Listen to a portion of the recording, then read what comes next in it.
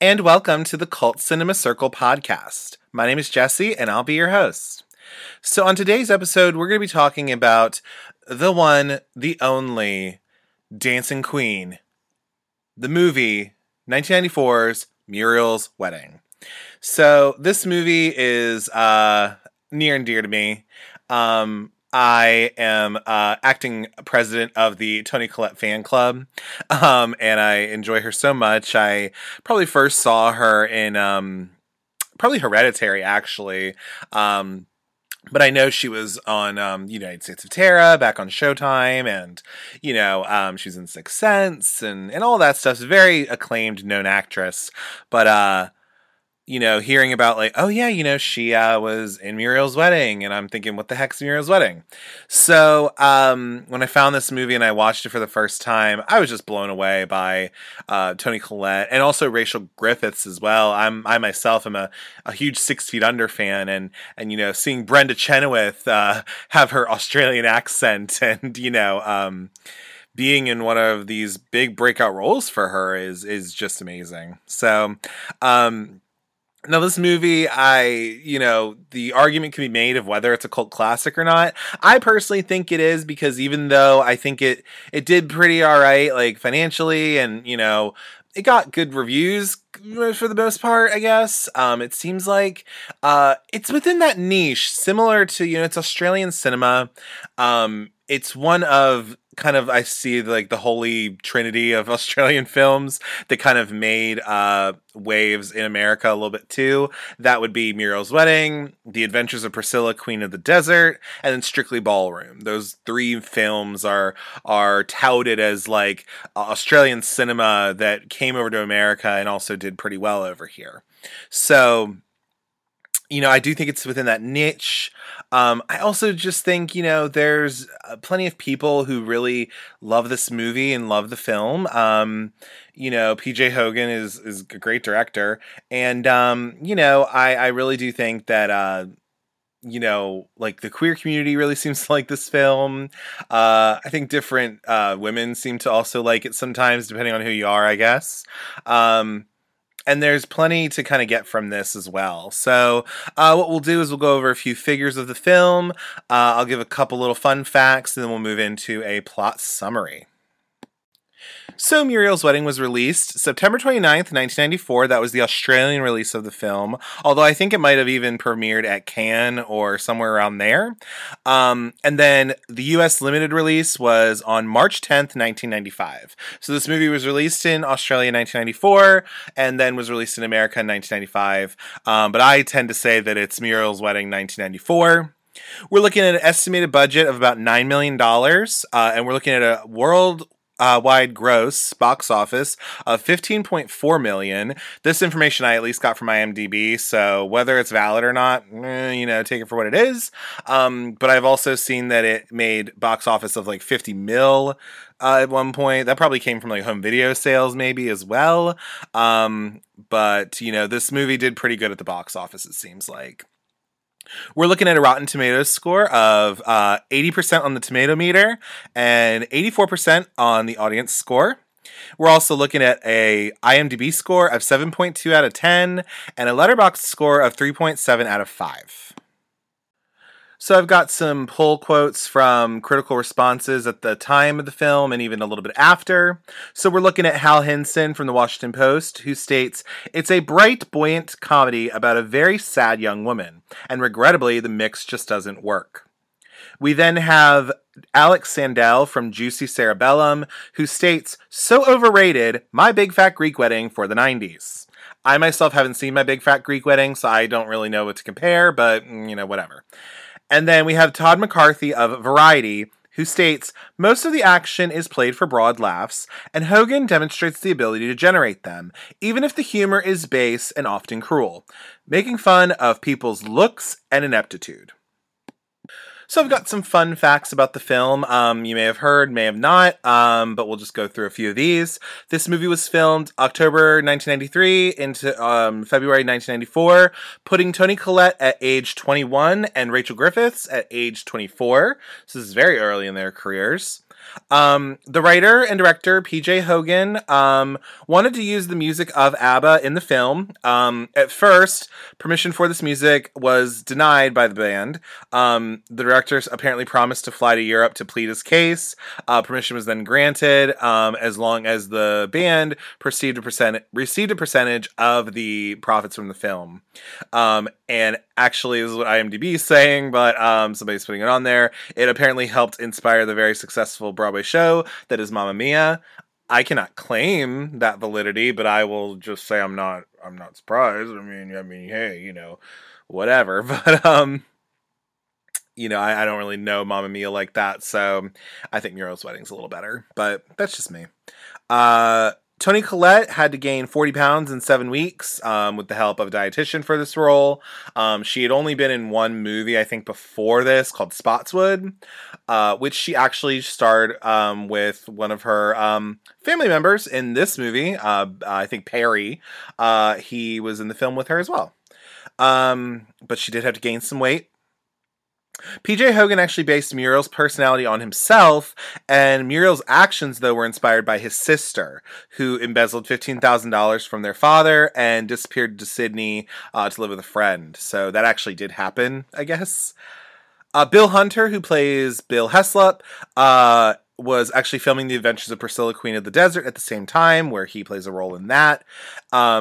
Requiring him to have different length hair, beard, and to be in different parts of the country. So that must have been crazy, but he was a big deal, of course. The photographs in the Heslop family album that they have, I believe that was later on in the movie, are actually photos of the actors who portray the family. So they're like childhood photos of them. Porpoise Spit is, of course, a fictional town, but it is inspired by Tweed's Head, New South Wales, Australia, where director and writer PJ Hogan grew up. So I definitely think this film in particular, I mean, it does have a certain cult following. I've seen folks who, there's this one YouTube video, I think it's of these guys at their wedding, and they literally have done the Waterloo dance, and they've choreographed it to perform at their own wedding. So I think in a way, like, there are different people who really like this movie. I think the queer community seems to like this movie, maybe because Muriel is like an outsider and she just wants to be different. She wants to change herself, but then she finds out that really nothing... life doesn't matter unless you're living it for yourself and you're living it with your loved ones. You know what I mean? So I really think that that's like a huge part of it. I think also, people who really love like film and, love that Australian cinema, that kind of broad humor, might really like this. But it's no surprise. I think this is a cool coming of age kind of tale for, young people in their 20s. I think we've all, maybe not all of us have felt like Muriel necessarily, but I'm sure some of us have. And also, you can just connect with her. And I think also too, part of this is that, Muriel is not exactly a likable character throughout the whole film. She's a pathological liar, and she's a swindler, and she's kind of selfish. But ultimately, once everything kind of falls all around her, she then realizes like she's got to do something to change this, because she's just not going to end up in a good place if she just keeps running from herself and lying. So I definitely think like, this film, I think has a cult following for a reason. I think it affects people in a way. And it's just something that I personally really connect with and enjoy. Plus also the use of ABBA in this movie, chef's kiss. Like, it's so good, like, throughout all of it, but we'll get to that while we're doing the plot summary and everything too. And let's move on to that plot summary. We open the movie on a title card that says The Bouquet with a blue sky in the background, and we see a bouquet coming right to our faces. We then hear the song Sugar Baby Love, while these women are trying to catch this bouquet that's being thrown at a wedding party by Tanya, and then we meet Muriel Heslop, played by Toni Collette. And then we hear Tanya, played by Sophie Lee, say, "Who caught it?" And then one of her blonde friends says, "Muriel caught it," or whatever. So we're introduced to Muriel and Tanya. We're then introduced to Cheryl, played by Roz Hammond in her debut role. We are also introduced to Janine, played by Belinda Jarrett in her actual first and only role in a movie. And then we are introduced to Nicole, played by Pippa Grandinson, and also Chook, played by Nathan Kay. And so Muriel is told, well, don't be selfish, Muriel. Shane's been going out with Cheryl's been going out with Shane for however long. So she should get the bouquet. And then Cheryl breaks the news that Shane and I broke up last night, and she runs away. And now Tanya has to go console her. And then you see Nicole and Chuck making eyes at one another, and then they go inside the house. And that'll come back in just a minute. So then inside the house, you see Muriel getting a piece of cake, and she's taking it. She's walking through the living room or whatever around the party. She then meets a man by the name of Leo Higgins, who I'm not sure who plays him, but he is this gentleman who is trying to talk about her dad. Her dad will meet in just a little bit. But he also has this weird growth or weird burn on his nose. And Muriel literally says "What happened to your nose?" And he's just like, "What?" And he's like, "Sunburn, that's all." So that's weird. Oh, Leo Higgins is played by Rob Steele, I believe. Anyway, but you then see this woman looking at Muriel in her dress as she's walking downstairs. And then she then apparently calls the police because this woman is in her retro glasses, is named Dion. She's a senior store detective. Meanwhile, Muriel then sees Nicole and Chuck in the laundry room on the bottom floor of this house, just screwing. So literally, Chuck just got married to Tanya, and he's now screwing one of her friends. So that's great. And then the police come to the wedding party and confront Muriel about her dress being stolen, because the senior store detective we just met apparently said that her dress is stolen. And then she is taken in a police car to go home. We're then introduced to the Heslop family. We're introduced to Bill Heslop, played by Bill Hunter. We're also then introduced to Betty, played by Jeannie Drynan. We meet Perry Heslop, played by Dan Wiley. And then Joni Heslop, who's played by Gabby Millgate. And we meet all of these folks who are Muriel's family. So Muriel's brought home by the police, and then Joni's sees her pulling up in the police car. She just says, "Muriel's back." So then Bill is talking to the police officers and pretty much schmoozes them. He has Muriel try to go look for a receipt for the dress, and then she's just sitting in her room. But then Bill is schmoozing these police officers because he has connections. He knows one of their fathers or whatever, and he actually just kind of sends them on their way with a couple a case of beer or something like that. So you start to see that this is kind of what Bill does. He's a local kind of politician dude, or he ran for local government. So he seems to be a kind of known face in the community. We then see Muriel in her room. She puts on Dancing Queen, and she just very monotonely sings along. You can dance, you can jive. It's that kind of thing. So you can already just tell that she's probably not the happiest of people. She might be a little down on herself. You then go over to the Heslop family, goes out to dinner at a place called the Rickshaw Room. You then note that, they're sitting at a place, at a table together. You see some Japanese gentlemen with them as well. Bill is apparently helping them try to get some developments being done in Porpoise Spit. Porpoise Spit is where this family lives at. And he actually gets the food for free because of the relationship that Bill has with the owner, Victor Chan, I believe, of this Rickshaw Room. So You can tell that this kind of is like how Bill does his business in a way. He schmoozes people, he gets connections with people, things like that. Bill is talking about how Muriel and Perry are unemployed, they're on the dole, and he's talking about how Muriel went to secretarial school, he paid for it, she comes out, couldn't even type. She then, he tries to get her a job with some place. After a month, they have to can her, and all that kind of stuff. And then Bill just calls his whole family useless. So you can just tell that he is just a fun, happy guy. Anyway, we're then introduced to Deirdre Chambers, who is played by Jenny Nevinson.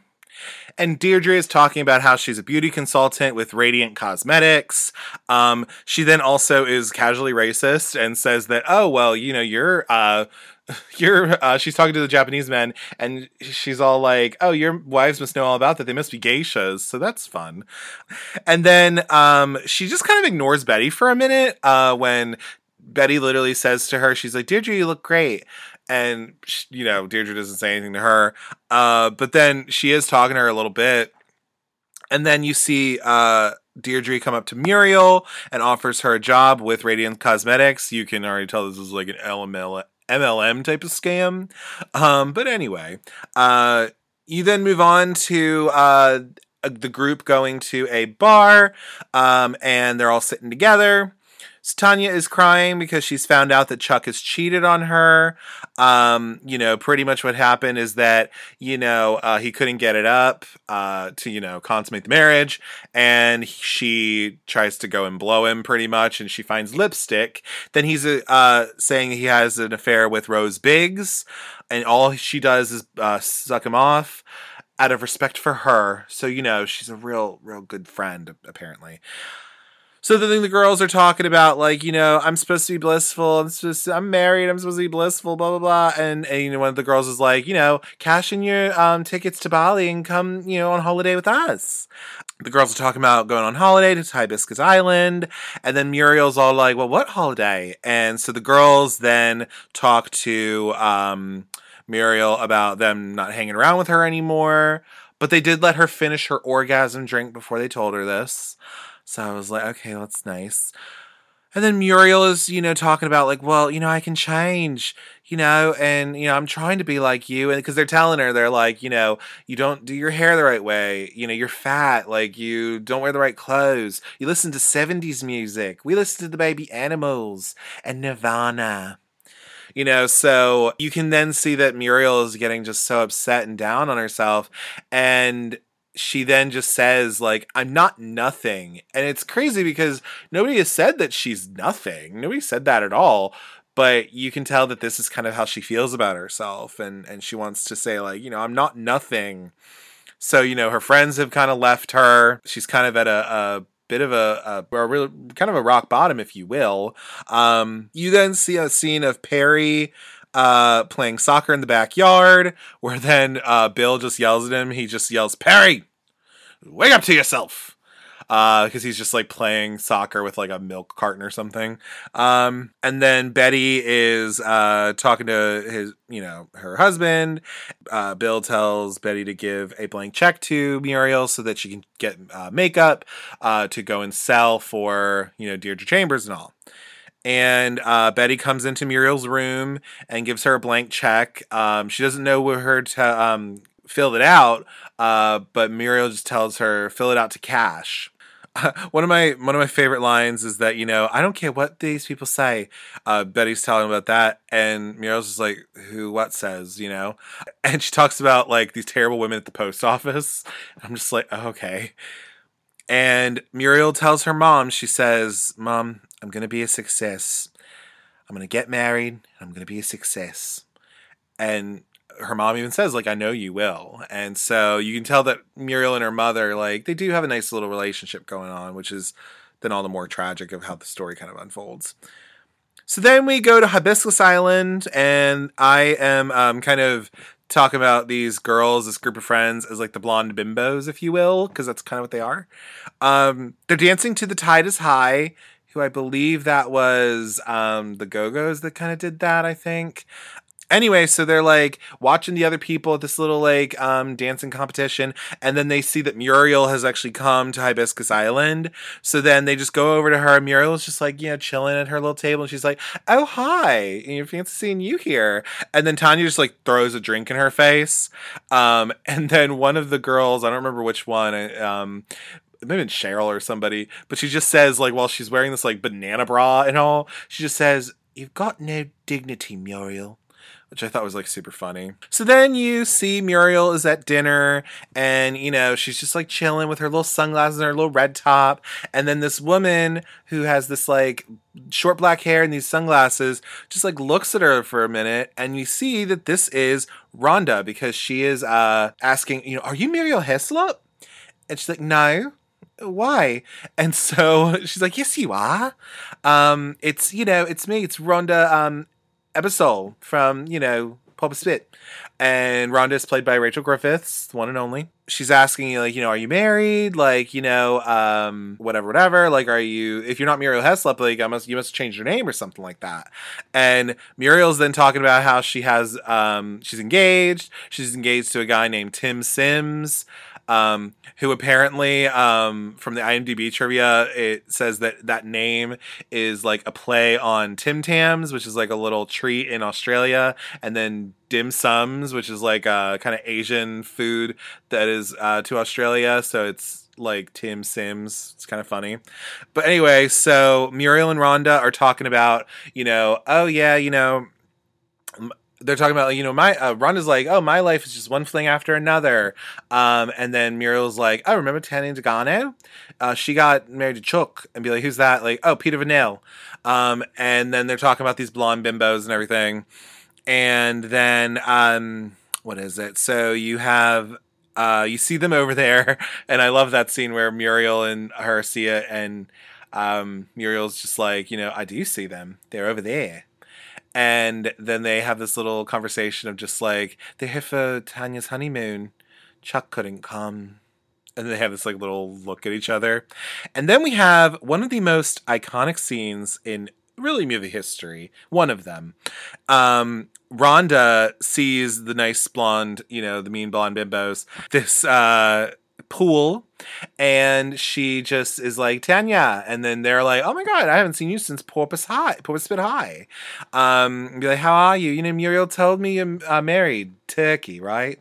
And she's like, "Chuck." You're like, "Chuck, right?" And so, then Tanya's asking them, she's asking Rhonda, like, have a drink with us, "If you've changed, I'll tell you. I'm honest. Unlike some people, I tell the truth." And then Rhonda's like, "The truth. I tell the truth too." And then she pretty much says, just, "Nicole's having an affair with Chuck. Muriel saw them fucking in the laundry on your wedding day." And she just says, "Stick your drink up your ass, Tanya. I'd rather swallow razor blades than drink with you."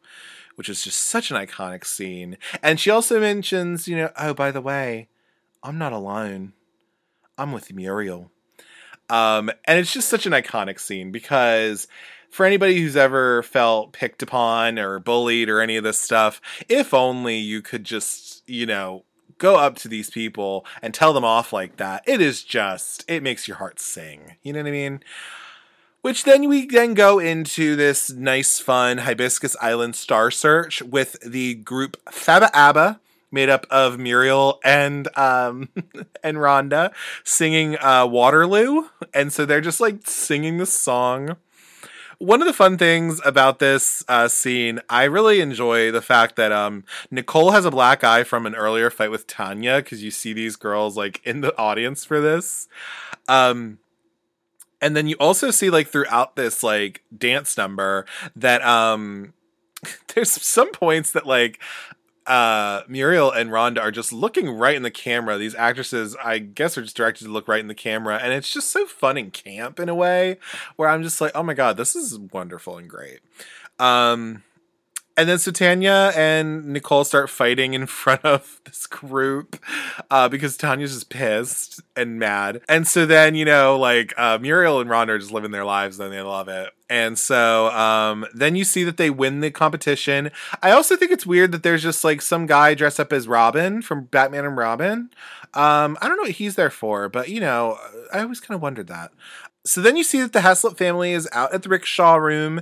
You see that Perry is reading a postcard that Muriel has sent them. For some reason, Leo Higgins is at the dinner as well. I don't really know why, but he is. And I think Perry says under his breath, like, P.S. I'm a fatso whale. Which is just like a brother doing that. Anyway, so then Deirdre Chambers comes to the dinner as well. And she kind of sits there and people are all like, oh yeah, Deirdre got a job from Muriel with Radiant Cosmetics. And she should be thanking you, Deirdre, because of all this. So then this is where Deirdre and Bill are talking. They are talking at the slots. And you see the first inkling of maybe there's something going on between her and Bill. But Deirdre just kind of points out that hey, look, Muriel only got this much stuff from me. So if she had sold these things, she'd only have $30 of a profit. She would not be having $3,000. And Bill's like, what the hell are you talking about? She's on a $3,000 holiday. What do you mean? So then, of course, this is kind of she's exposed as Deirdre exposes Muriel, pretty much. So then that just kind of puts into motion what's going to happen. But then Muriel and Rhonda are at the poolside at nighttime. Muriel asks if she could be famous. Maybe I could be an actress. I'm mental enough. And then the girls just sing Fernando by ABBA, while they're looking up at the night sky at the moon. And Muriel then asks, so they're both kind of singing a little bit. And she then asks Rhonda, she says, do you ever think you're nothing? Sometimes I think I'm nothing. Useless. And then Rhonda is telling her that she's a success. Somebody wants to marry you. You've made it. You're amazing, So then you see Muriel, you then hear Fernando, the actual song playing, and then that gives us back to Muriel going back to Porpoise Spit, to her family. So she's back at her Porpoise Spit home, and then Joni is there, her mom's there. Joni then says, you're terrible, Muriel. And her mom is all Daddy's so mad, he's right at the bank right now, somebody took all of our money, $12,000. You didn't do anything with those checks, da-da-da-da. And then Muriel's just of course I didn't. But then Muriel just literally leaves, and she gets back in the cab, and she just leaves. So we're in Sydney, City of Brides, and we meet Bryce Nobes, in the video drama store that Muriel is now working at. Bryce is played by Matt Day. She's working at video drama. I kind of wish I worked at a video store back in the day. I wasn't able to. But anyway, Muriel meets Bryce while he's coming in to get videos. And she asks him to join the Video Addicts Club because he takes out too many videos. And then Bryce asks her out for the first time. And she's just oh, okay. So then you see Muriel gets a call, and it's Rhonda, who works right across the street at a dry cleaner's. She's like, I don't have any blokes to go out with us tonight. And then Muriel's all I have one right here. And then Rhonda's just I can't really see him. Can you have him look over here? And then Muriel just says, can you look over at that dry cleaner over there, please? So then you see that, they're just scamming on Bryce a little bit to take him out to the club. So Muriel and Rhonda, they go out to lunch, and Muriel says, I'm going to change my name to Mariel. And then while they're at lunch, Muriel just lies about Tim Sims coming after her, saying oh yeah, he said that if he ever found out where I lived, he'd shoot the person I was living with, and then he'd shoot me and then himself. So she's just lying about Tim Sims at this point. But again, she's with her friend. She's with Rhonda. And then you see Rhonda, Muriel, and Bryce out at the club. Muriel says, Rhonda changed my life. And then Rhonda takes home these two American sailors. She says, don't do anything I wouldn't do. And then you see Muriel and Bryce dance in the club. So again, you can see that this time Muriel, she has a nice, she's got her nice hair going on. She looks real good. She's really blossomed since she's came to Sydney. We're then introduced to the flat that they're living in. It's coming home from the club. So Muriel and Bryce have tea, while, Rhonda and the sailors are very loudly, audibly having sex. So they're just having a threesome. So then you see Muriel and Bryce, they're watching the news about Hibiscus Island, that there's like a pretty much hurricane or whatever the equivalent to Australia is. But there's like this big tropical storm going on at Hibiscus Island, and Muriel's all like, me and Rhonda went there. And then you see Bill Haslip on the TV. He's talking about like, you hear a little bit of it where it's like, oh yeah, like his daughter like went away and like ran away. But then Bill's on TV asking for Muriel to come back home. We don't care about the money, all that. And then Muriel and Bryce just attempt to have sex on the beanbag chair that they were sitting on, which could not have been comfortable, but they did it. They tried to do it at least. This is where you find out that Bryce is a parking inspector, which, is okay, cool, fine, whatever. So then you just hear,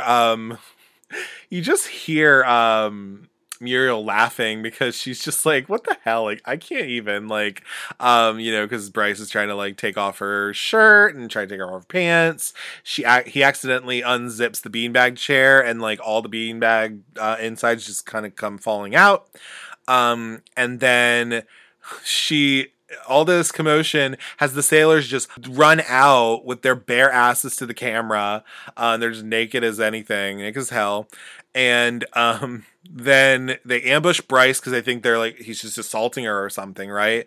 And then Rhonda just like, comes out. And she's like, what is going on? But then she falls on the floor just like randomly, and she says she can't feel her legs.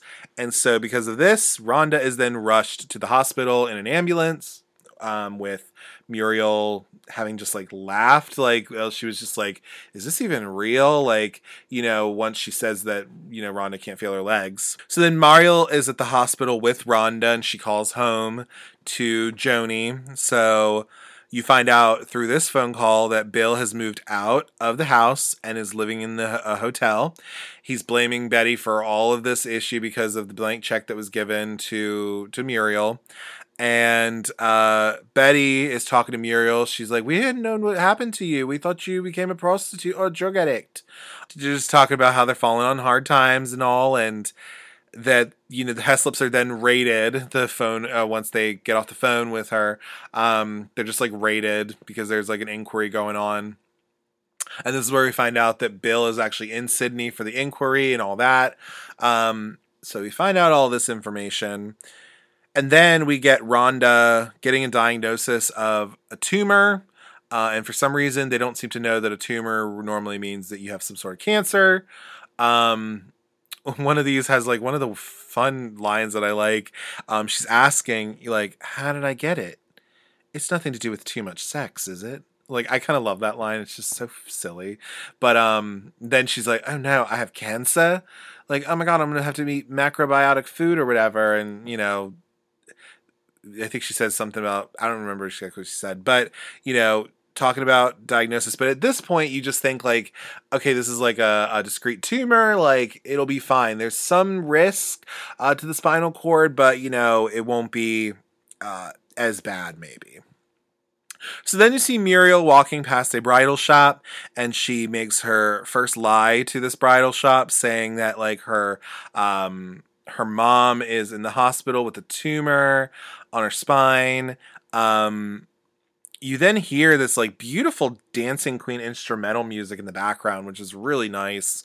And then she also says that her wedding is going to be in September, which is spring, which I think is a little backwards for Australia. I believe that some of their seasons are a little different than the US. Because when I watched that for the first time, I was like, wait, September is fall. But I think it's the opposite for Australia, it seems like. She then tries this wedding dress on, and the bridal shop takes a photo of her because, they normally don't do this, but your mother just has to see how beautiful you look in that dress. And so then Muriel makes a wedding album of her wearing these dresses. And it says our wedding on the front of it and all. And she's just doing this for God knows what reason, but it's what she's doing. She feels good about it. So then you see Rhonda is trying to learn how to walk again at her physical therapy, which Muriel has come to. And Muriel, Rhonda's asking, like, how can you stand to be helping me like this? Like, you help me dress, you help me eat, like, you help me do all this stuff. Like, how do you stand it? And Muriel says, like, Rhonda changed her life. She used to just sit at home, sometimes she'd used to stay in there all day, and listen to ABBA songs. And now since she's come to Sydney, like, she hasn't listened to one ABBA song. It's because her life is as good of an ABBA as an ABBA song now. It's as good as Dancing Queen. And then Rhonda's like, oh, come off it. But then Rhonda asks Muriel to promise that they'll never go back to Porpoise Spit. Like, they're so much more happy in this situation than they were in their previous. And then, Muriel says, like, I promise, but you're gonna walk. Like, don't worry. So you have this, like, kind of, like, reassurance that maybe things will go right. Maybe it'll be all right. So then Muriel scouts out different bridal shops to go to while Mamma Mia plays by ABBA. So Muriel leaves work to, like, go try on wedding dresses. You see Rhonda is, like, having to go to her PT. So she's, like, going to go get her cigarettes, and then she's going to be leaving. She's looking around. And then Rhonda, as she's looking, finds Muriel's wedding album where she sees, like, Muriel in these, like, wedding, dresses, which is kind of weird and a little odd. And so then Rhonda goes out and is trying to look for Muriel at these bridal shops. She's trying to figure out, like, what is going on here? Like, I don't understand what's going on. So then Rhonda finally finds Muriel at one of these bridal shops, and she confronts her. And then Muriel pretty much come clean about everything. So, like, are you getting married to Tim Sims or not? And then, Muriel's like, there is no Tim Sims. I made him up. And she's talking about how, like, everything is different. Like, once I came here, I changed my name to Mario. Bryce asked me out. And if that means that I got asked out, it means I'm not her anymore. And I'm not going back to being her again, And she's talking about Muriel Heslop, fat, useless, I hate her. And then she talks about, like, why can't it be me? Why can't I be the one, And in this scene, and then Muriel's just, like, sitting in this wedding dress crying, and then Rhonda just, like, leaves because she's just over Muriel's shit at this point. And this scene, I think, is such a good one. I definitely would say if this was ever nominated for an Oscar, it was not, unfortunately, but this would have been the Oscar scene they would have shown, you know what I mean?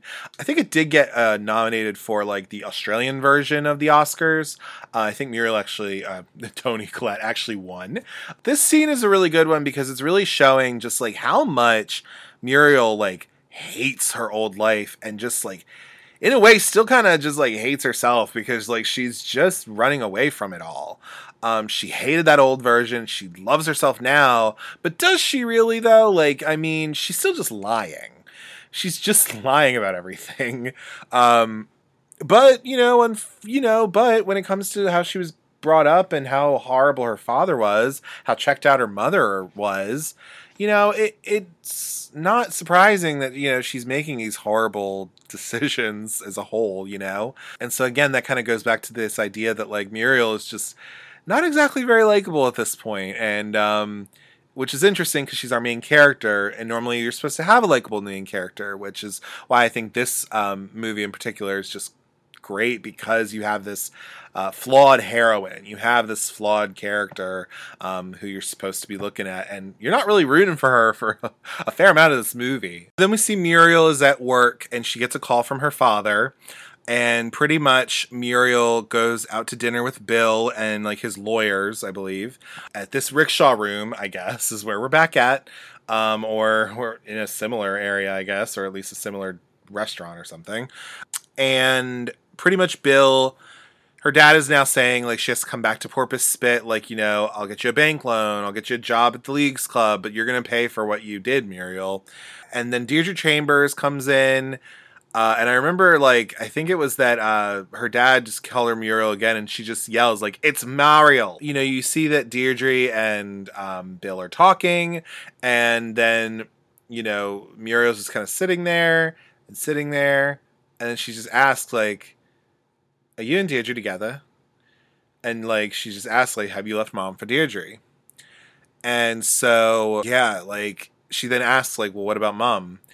And you can just tell that Bill and Deirdre are just kind of in for themselves. And Muriel's just like, all right, well, I guess this is what happens when I left and I did this. So then you see Rhonda sitting in the dark of the apartment, just smoking. She finds out that she'll never walk again. So the tumor came back. So all this great stuff that happened before of like, oh, like, you're going to walk again, like all this like hope and all this, no more of that. She's now just going to never be able to walk again. But again, she's telling her mom, like, Rhonda says to her mom, like, I'm staying here with you, I'm staying here with Muriel pretty much. And it's like, okay, fine. So then Muriel, when she finds this out, she's looking through these personal magazines of personal ads. And she comes across this one she calls this guy, it's for a swimmer. So she talks to the swim coach, and she meets this guy by the name of David Van Arkel, who is a South African who's in Sydney. He is going to be playing in the swimming portion of the Olympics for Australia. But before he can do that, he needs to get married to an Australian citizen in order for him to get citizenship. The swim coach and David Van Arkel, they're sitting down and they're talking to Muriel. David is just like, oh no, what about the blonde, the black-haired one? What about the blonde? Oh, well, you were interested in her. I'm not so sure now, because he's just like disgusted by Muriel. He doesn't want to talk to her and like doesn't want to be with her. But she's like all down for it because she's already, she's lying a bunch. So that's one of the questions that the swim coach asks is like, do you think are you okay with being able to lie, kind of a thing? And she's just like, well, I could try. They talk about Kieran Perkins, and then she's just like, who? And apparently he was like a Australian swimmer of some sort. So obviously she knows nothing about sports or swimming, obviously, but that's fine. And then David's family is paying $10,000 to someone who can fake being a bride. So she'll do it. And then it's interesting because the swim coach is asking Muriel, like, where are you originally? Are you originally from Sydney? She's like, no, Papa Spit.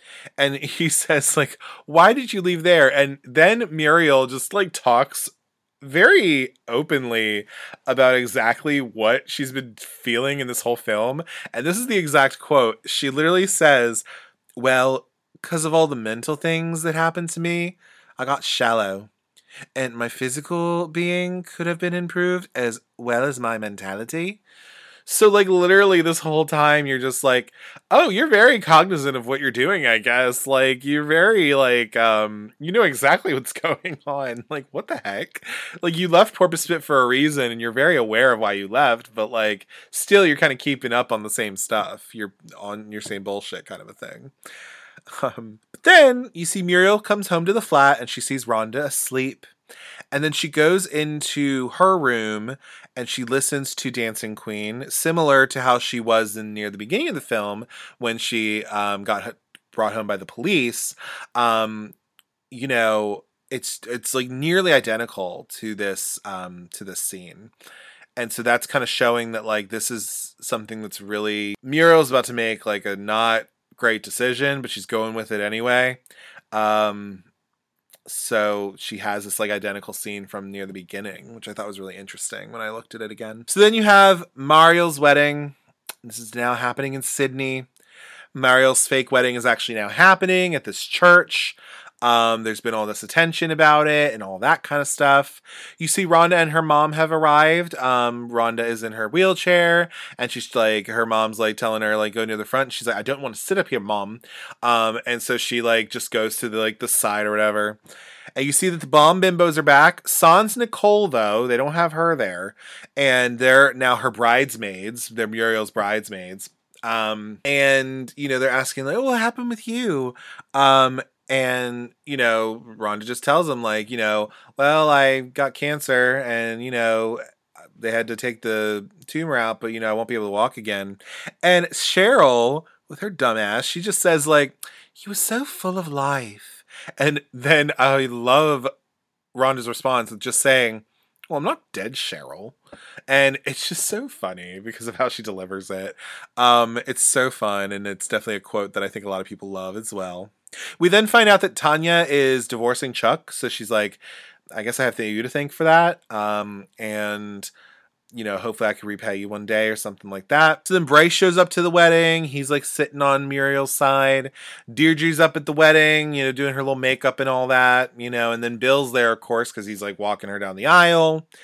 And then Mario comes in from her little car that she's been driving around in, and she comes up, and then Tanya looks at her and she says, "Mario, you're beautiful." So then the actual ceremony is getting started.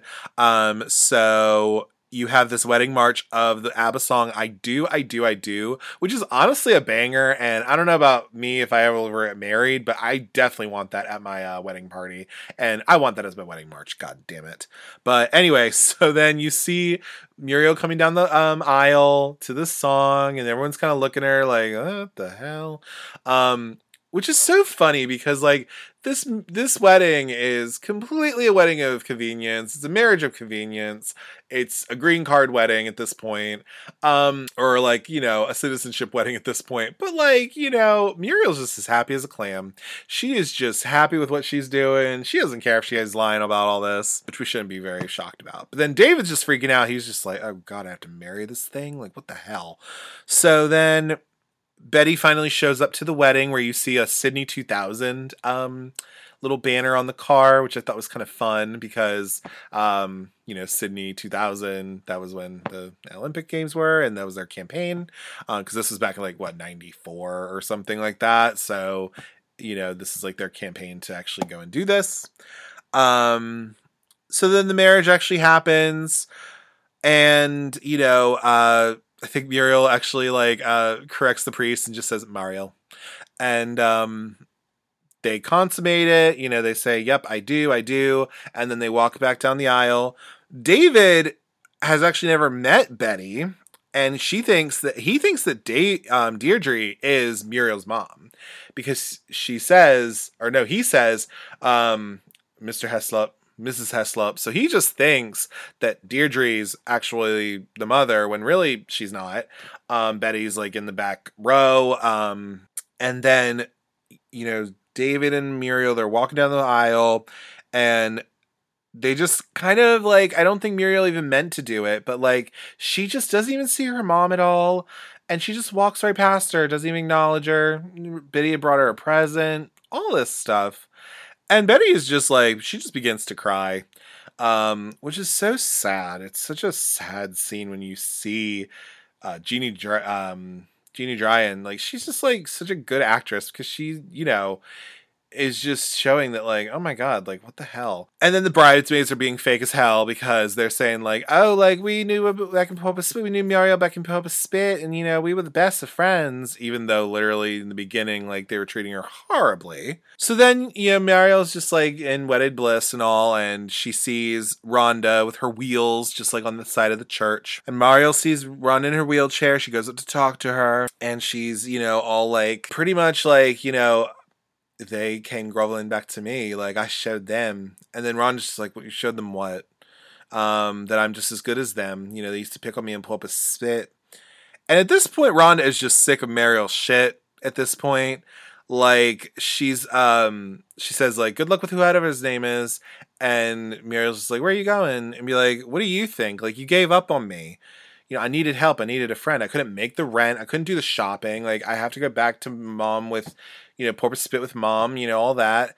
And then Muriel just says I don't want you to go. I don't want you to go by bus. I got you plane tickets for you and your mom. And then again, Rhonda is just done with this shit. She's just you know what? Muriel Van Arkel stinks. She's not half the person that Muriel Heslop was.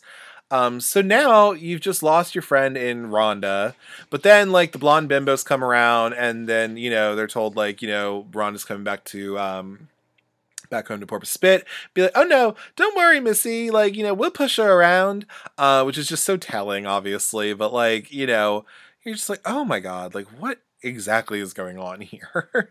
But I think this batch of scenes as well, so it is the wedding and everything, but it's really just showing that Muriel is just so delusional, or she's just such this liar that she's okay with all of this happening. She's so like single-sided about what she's doing pretty much, which is just crazy. And I'm just like, yeah, but that's part of it. And again, she's showing that she's not the most likable of people in this situation.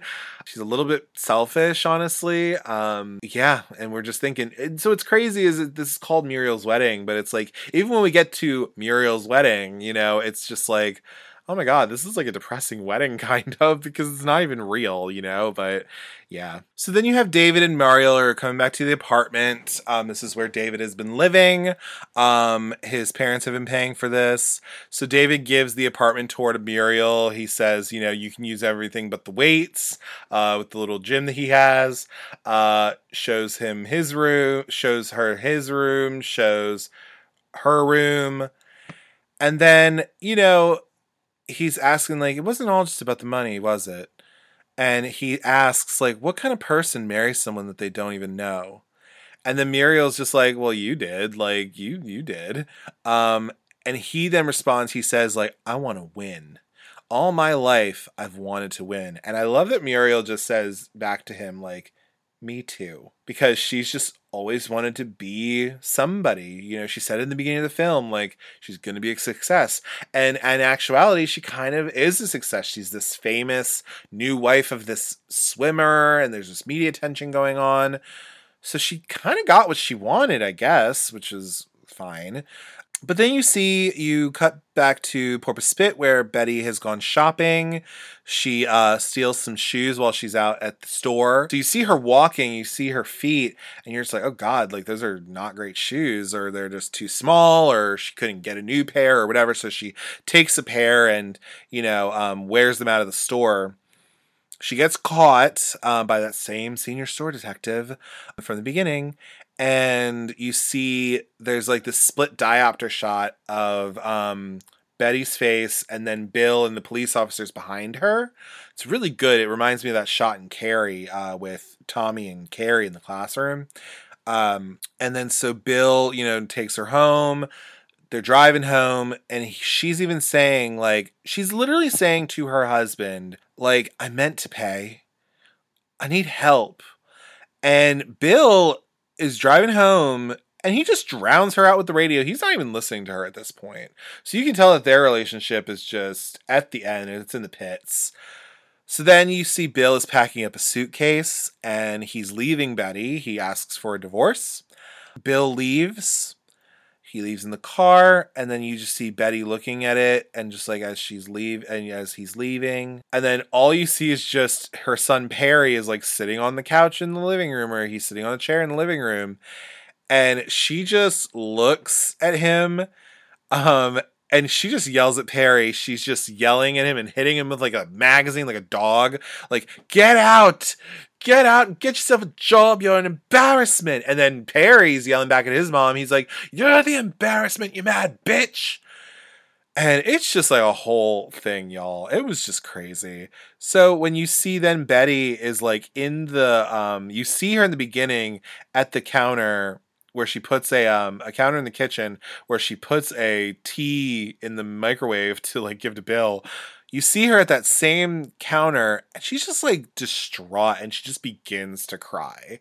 And it is so heartbreaking because you can tell that she's just like at her wit's end. And honestly, nobody seems to care. Which then goes into the rest of the movie or the rest of the plot pretty much. So Muriel is watching her own footage of her wedding while David is downstairs on the ground floor pool, outside doing a swim. And then Muriel gets a call from Joan, and Joan tells her, Mom's died. Dad says you have to come home. So then you see that there's these clouds, and you see that Muriel has to like fly back to Porpoise Spit. She comes back to the house, and you see that Muriel comes back. The family's just kind of all sitting around, and they're in shambles. For some reason, I think the young one, Penelope, she's just like on the phone with a friend of hers being like, hey, yeah, the funeral's tomorrow. Are you coming? I just thought it was so weird.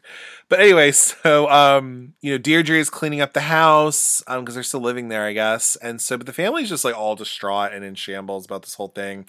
Deirdre sits Muriel down and she says, like, it was a heart attack. You know, she went peacefully. She talks about something about making the ultimate sacrifice. You made the ultimate sacrifice for her family, you know, for your father's happiness.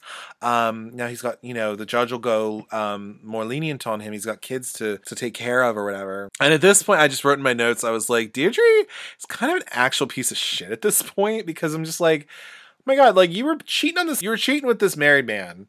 And then now you're saying that his ex-wife at this point has now died. You're now marrying married this guy.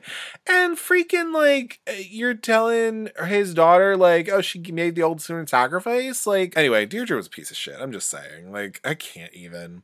So then Muriel goes and she discovers that the burned backyard, where literally, so the backyard from the beginning where Perry was playing his little soccer game, it's just burned because apparently he was supposed to, like, go mow it and he didn't.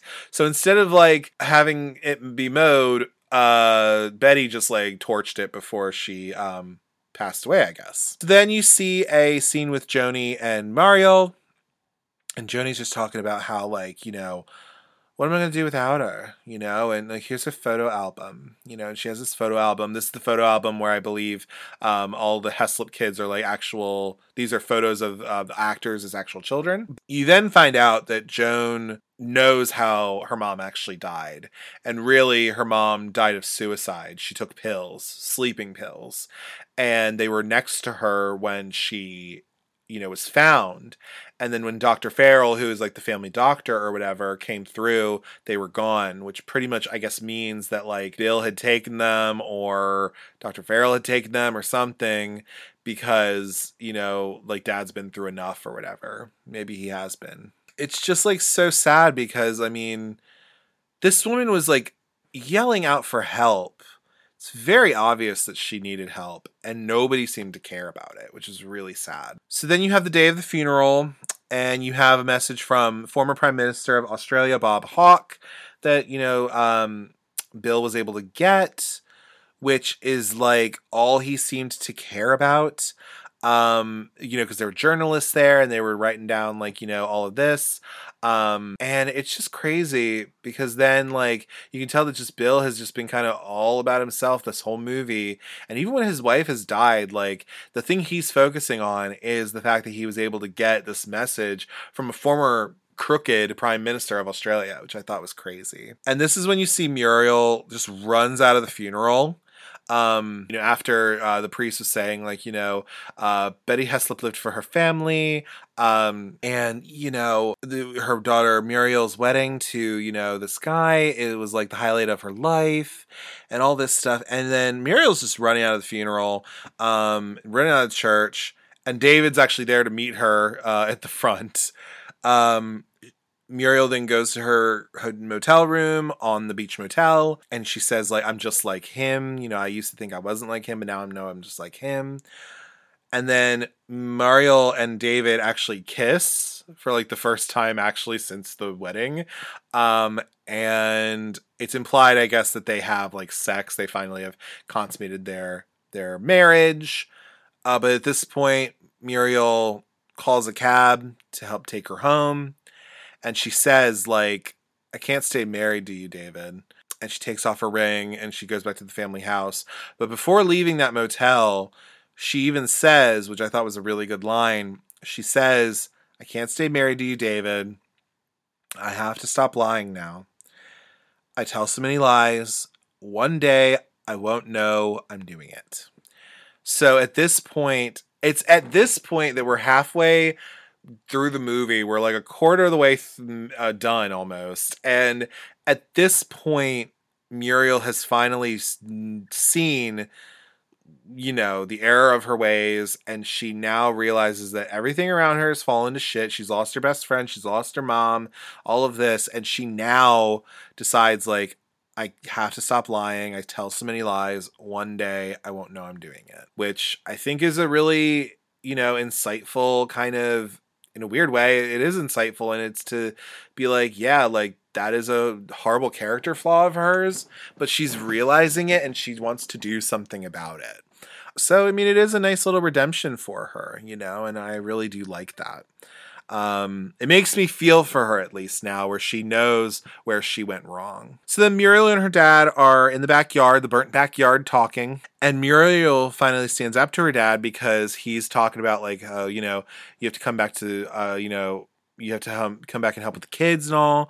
I don't know I think Perry and Muriel are like the same kind of age maybe. So there's that. But Muriel says, like, it has to be you, Dad. Like, you have to be the one to take care of them. They're your children. They're just my siblings, pretty much. So then Muriel gives half of the money back to her dad. So out of the $12,000 she took, she gives $5,000 back. This is from the $10,000 that she just got from David Van Harkel, because he tells her to keep the money. It's yours. And I love this, the quote that she says. She says, "You owe us, Dad. We're not useless. We never were. You're going to tell them that they're not useless. Like, you're going to be there for your kids." And I love how Muriel is finally standing up to her father, because all this time, a lot of what this is like, Muriel has been brought up in this family where her dad was just shitting on his family, and just saying that they're useless. And he's just not that great of a dad, it seemed like, right? And then you see that, like, finally, when everything has kind of fallen around him, Muriel's on her way up. She's trying to get her life back together now. And then now it's just Bill and his kids. And, he's unemployed. He has to go to the dole office and all this. And I just thought that was so interesting. You then find out that Bill apparently grew up on a farm because he talks about how you reap what you sow. And then Muriel pretty much says bye to her dad, and says, I'm going to, go back to Sydney. I'm going to get a job and I'll give you the rest of the money. But I do really like that, you owe us kind of thing. Like, because, yeah, she finally stands up to her dad and says that because she's trying to right all these wrongs, and then you see one of the final scenes, you see Rhonda and the blonde bimbos. So, like, Rhonda is sitting at her house with her mom and, like, the three, blonde friends. And they say that they're going to go to lunch with Rose Biggs and be like, Rose Biggs, but, like, didn't she suck your husband's cock? Well, she did. And it has one of the best lines in. Tanya says, like, well, I sucked her husband's cock, and it made me realize that we all make mistakes, which, is just so insightful for Tanya. I really do. I love that. And then Muriel is coming back to Rhonda to ask her, if she could come back to Sydney with her. Like, I have 2 plane tickets, and I'm willing to go with you if you want to go with me. It doesn't completely remind me of Juno, but, like, how, like, spoiler alert, I guess, but Juno at the end of the movie, she goes and tells Vanessa, Jennifer Garner, she tells her, like, if you're in, I'm in, kind of a thing. Like, this is Muriel going back and being like, hey, I'm here if you're here, and I want to go back and have this life with you. And then Rhonda's like, Rhonda's mom's all like, what makes you think you can come back here and just, you just come back here and, like, take Rhonda away from the people who care about her. And then, like, Rhonda's like, because she can, yeah. I mean, she actually cares about me. She calls the 3 friends cocksuckers. She says her mom drives her crazy. And she just leaves with Muriel. They get in the car and they get in the taxi and they leave. They're saying goodbye to everything as they're leaving. They say, goodbye, tourists. Goodbye, mall. Goodbye, porpoise spit, And all the while, Dancing Queen is playing, and pretty much it's just them all leaving, or it's them 2 leaving, and they're going back to the airport to go to Sydney and have their life together. And one of the notes that I made on my notes is, that from the beginning of the movie where you see Muriel and she looks quite different, in that point, right? And then you see the end of this film and she looks fairly different. You can just tell that her confidence has been better. She grew her confidence. She grew her self-esteem in a way. And she's now feeling really good about herself, which I really love. Because even though, like I stated, Muriel is not a very likable character through most of this movie, but it's not until, like, the close near the end that she finally realizes, like, what's important, what she needs to do to, like, right her wrongs, and try to live a better life. And I really, really appreciate that, that story. for sure. That's the end of Muriel's Wedding. So, as I stated earlier in this podcast, I really enjoy this movie. To me, it's like, I think PJ Hogan has even said it's like the saddest comedy you'll ever watch.